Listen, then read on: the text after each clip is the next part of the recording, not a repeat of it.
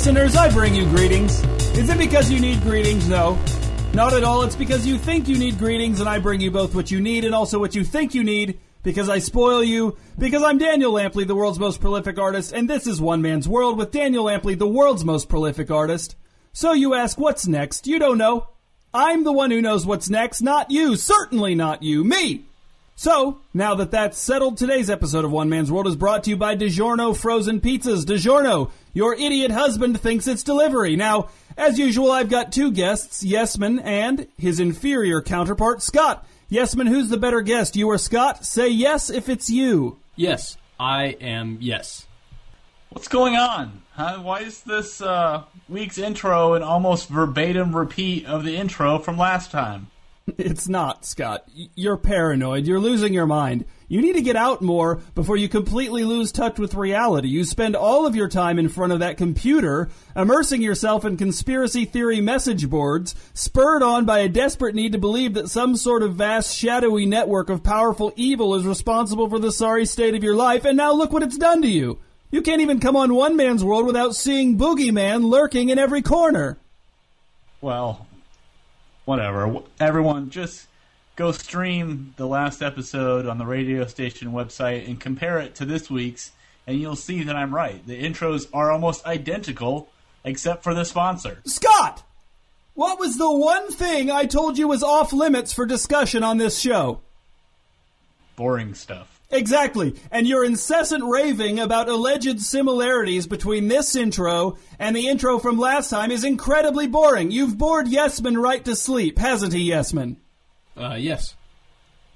Wow. Even in his sleep. That's impressive. I wish I could do this show in my sleep. I wouldn't do that to my listeners, Scott. Are you implying that on some level I contribute something to this show that your listeners may want to hear? Because if so, that may be the nicest thing you've ever said to me. No, Scott, I'm saying that if you were to do this show in your sleep, my listeners would be forever haunted by your unearthly cries of horror and remorse as your nightmares sank their black talons into your troubled soul. Okay, I got it. Yep, that's probably not the nicest thing you've ever said to me. But I will say maybe, like, tied for third. The third nicest thing you've ever said to me? What about the time I complimented the looks of your ex-wife's new boyfriend?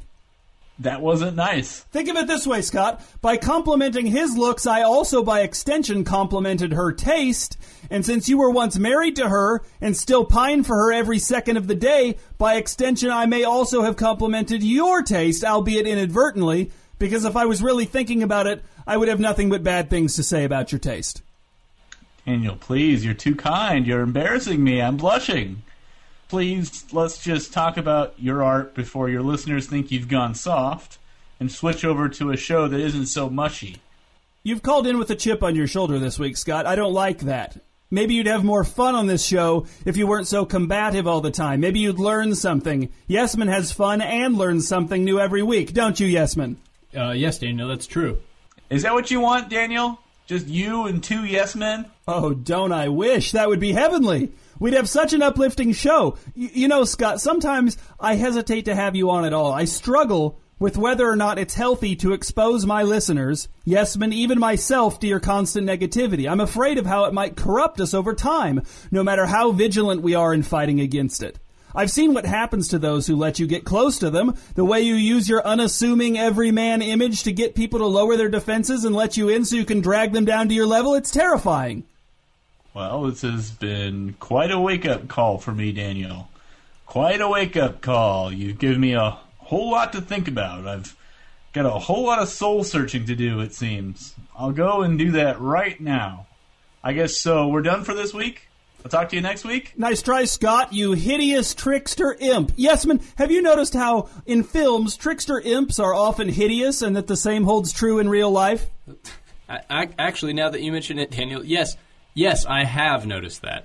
Scott, you're not going anywhere if you want to get paid this week, because we have yet to discuss my newest art project, which I predict you will despise because you've never once not despised my work, no matter how ingenious, widely acclaimed, and lucrative it's proven to be. Correct. Well, thank goodness no one pays even the slightest attention to your opinions on anything, Scott. Otherwise, those who did foolishly choose to pay attention to your opinions would miss out on the generous rewards in store for them in my new unfinished novel, Gazebo Hades. Okay. That's right, Scott. So ask me about it. Ask me anything. So it's not done yet, you say? What do you mean? You said it's not finished. Why do I feel like I'm always walking into a trap? Oh, I don't know, Scott. Could it be your raging paranoia rearing its ugly head yet again? That would be my guess. You need to get out more. Not everyone is out to get you, Scott. But you definitely are. Scott, there's a difference between being out to get you and just happening to get you in passing because you're so easy to get and frankly you deserve to be gotten. Okay, so what am I missing with this new book? You always do this. You dangle some bait, and then I have to take it just to force the conversation to progress so we can get to the end, and then I can leave. I have no choice. If I didn't take the bait, we'd be here all night. So just spring your trap, okay? You've told me you have a book with a nonsensical title, and you're not finished with it yet. Now tell me how your own words, which I've just repeated back to you, will somehow make me the idiot. You're so paranoid, Scott. Isn't Scott paranoid, Yesman? Yes. Scott, look behind you. There are federal agents spying on you through your window. Listeners, I know you can't see Scott, but he just spun around in a panic to see if there were really federal agents watching him through his window. No, I did not. Yesman, did Scott spin around in a panic because he believed me when I said there were federal agents spying on him through his window? And is that proof positive that he is firmly in the grip of full-fledged paranoia? Yes. To all of that, yes. I don't understand, Daniel. Is this funny to you? Is this just a big prank having me on the show? Do you think this is good radio? This is what people want to hear? Are you actually so insecure that you pick on me in order to make yourself feel better about yourself? How dare you, Scott? How dare you? What? I very clearly told you on 2 separate occasions that you were forbidden to be boring on this show, and I've been incredibly generous with you to this point since virtually everything you say is boring, but now you're just rubbing my face in it. This is what I get for cutting you some slack. Unbelievable. If you're going to insist on being this boring, I may have to take steps to start censoring you, Scott. Can you believe this, Yesman? Yes, Daniel. Sadly, I can. So the book isn't finished. Gazebo Hades is unfinished. But it will be soon, because you spent the majority of last week's episode boasting about how good you are at finishing things and how easy it was for you. Very easy. It's very easy for me to finish things. I finish everything. But this novel, Gazebo Hades, will be published as is, Scott. Unfinished. Great. Okay. Why? It's an unfinished novel, Scott. It wouldn't make any sense for it to be finished if it's an unfinished novel. Ah, okay. There it is. I can see the trap right there in front of me, right in the middle of the path. Sort of half-heartedly covered up with a few leaves. But the only way out of this for me, as usual, is to step right into the trap, Daniel. So this is what I'm going to do. I want to make sure that you and your listeners understand that I know what I'm doing here. Okay, so here I go. You can't claim that you finish everything if you aren't going to finish this novel. Scott! Wake up! Gazebo Hades is not unfinished because I failed to finish it.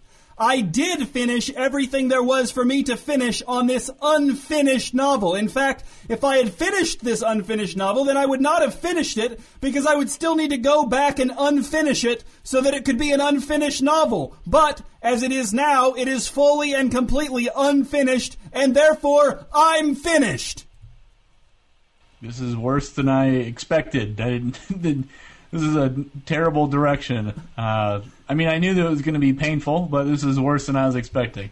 Scott, you act like I'm the first person to write an unfinished novel. My novel may be the best published unfinished novel, but it certainly isn't the first. I don't hear you moaning about all those other unfinished novels. In fact, you probably line up with the rest of your kind to sing the praises of those unfinished novels at the top of your lungs in a trembling, ecstatic falsetto. No one wants to hear that, Scott. Okay, but Kafka, F. Scott Fitzgerald, David Foster Wallace, their unfinished novels are unfinished because they died before they could finish them. They were published posthumously. And in some of those examples, they specifically said they didn't want their unfinished novels published. You're still alive. You could finish the novel, but you've chosen instead to try to sell something even more half-baked than usual. You're exactly right, Scott. I could change Gazebo Hades from an unfinished novel to a finished novel, but that would be a betrayal of my vision for this project. And if there's one thing I never ever do, it's betray a vision. None of the writers you mentioned would have had the guts to publish their unfinished novels while they were still alive. In fact, most of them probably had no idea they were even writing unfinished novels. Their unfinished novels are accidents. They are compromises. They are feeble attempts to say goodbye with one final publishing event. This is how I've separated myself from that motley bunch, Scott. This is how I further widened the gap between myself and those gentlemen. I've restored agency to the unfinished novel. I've made the unfinished novel a choice, not a consolation prize. This isn't simply some cash-hungry family member trying to wring a few more bucks out of the putrid scraps left behind by a famous deceased author. I'm bringing an entirely new approach to the unfinished novel, Scott. I won't be looking down from my balcony in heaven and growing increasingly irate as ignoramuses meddle with Gazebo Hades, editing, formatting, and worst of all, speculating about an ending for it. No! I have total control over my unfinished novel, Scott, from the handwritten annotations in the margins, to the hastily organized outline of the last third of the story, to the rampant typographical errors. I am responsible for every detail of its unfinishedness. Readers of Gazebo Hades can read it with full confidence that they are reading it in the exact state that I intended it to be read. Which of those hacks you listed could say that, Scott? The way you churn out books, Daniel, I can't even imagine how many more you'll be churning out now that you don't even feel like you have to finish them. I do finish them, Scott. How do you finish writing an unfinished novel, Scott? You leave it unfinished. I feel like I've explained this 1 trillion times. Yesman understood immediately. But yes, I'll be writing tons of these. There's almost no limit to what one can count as an unfinished novel, right, Yesman? Right, Daniel, as I understand it, yes. You're trolling me, Daniel. That's what you're doing. I know you are.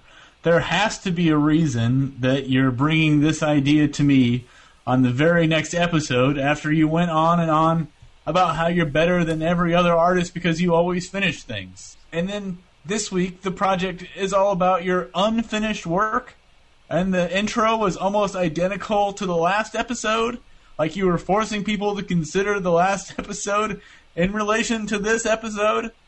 I mean, that can't be a coincidence, Daniel.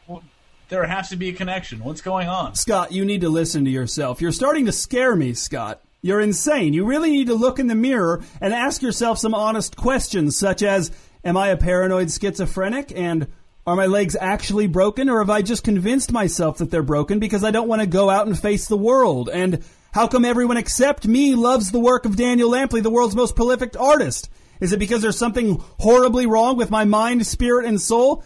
Yesman, do you think Scott, in all probability, has lost, or is at the very least in the process of losing his mind, but in the most offensively boring way possible? Oh, yeah, undoubtedly, Daniel. I mean, he's so paranoid and boring. You know what, Daniel? I'm sure your unfinished novels will sell.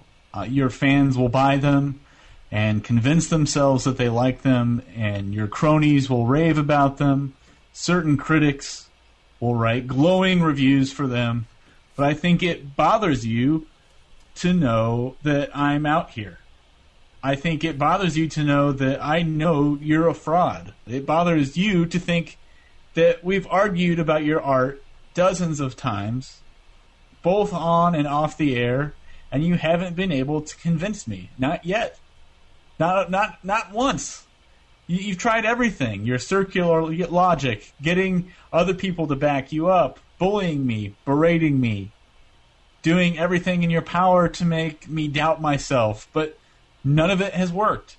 None of it. If anything, I'm more committed to the idea that you're a fraud now than ever before. And I think that bothers you.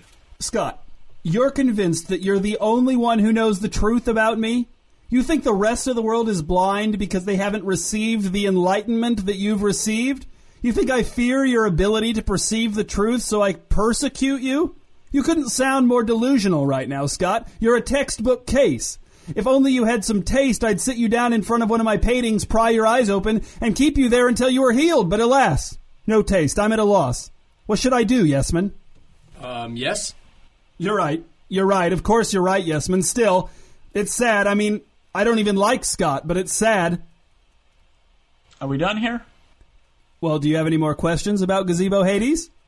No, I think I pretty much get it. I mean, the writing's on the wall, I think. Unfinished films, unfinished paintings and sculptures, unfinished songs and albums. It fits your MO perfectly. Always more, yet somehow always less. That is it! I'm cutting you off, you boring swine! I've given you so many chances, Scott. So many, but you never learn. You can't help yourself. You just have to be boring, and you don't care who it hurts. I'm hanging up on you now, and we will talk later about whether or not you will ever be invited back to this show again. And I'm telling you now, I'm leaning towards never inviting you back because you are out of control. Yesman, how do I hang up on him? Yes. It's the little red phone button on the screen there. Not another boring word, Scott! Not another boring word! This has been One Man's World with Daniel Lampley, the world's most prolific artist. I would like to apologize to all of our listeners who may have been offended by Scott's boringness today, and I would like to further assure you that steps will be taken to ensure that you will never have to endure such boringness again on this show. If we do decide to bring him back, perhaps we'll put some kind of system in place where his pay is docked every time he says something boring. Do you think that would work, Yesman? Yeah, that might work. Well, we'll see. Today's episode of One Man's World was brought to you by DiGiorno Frozen Pizza. DiGiorno, your idiot husband thinks it's delivering. We'll be back with more of me, Daniel Lampley, the world's most prolific artist, after this word from our sponsors.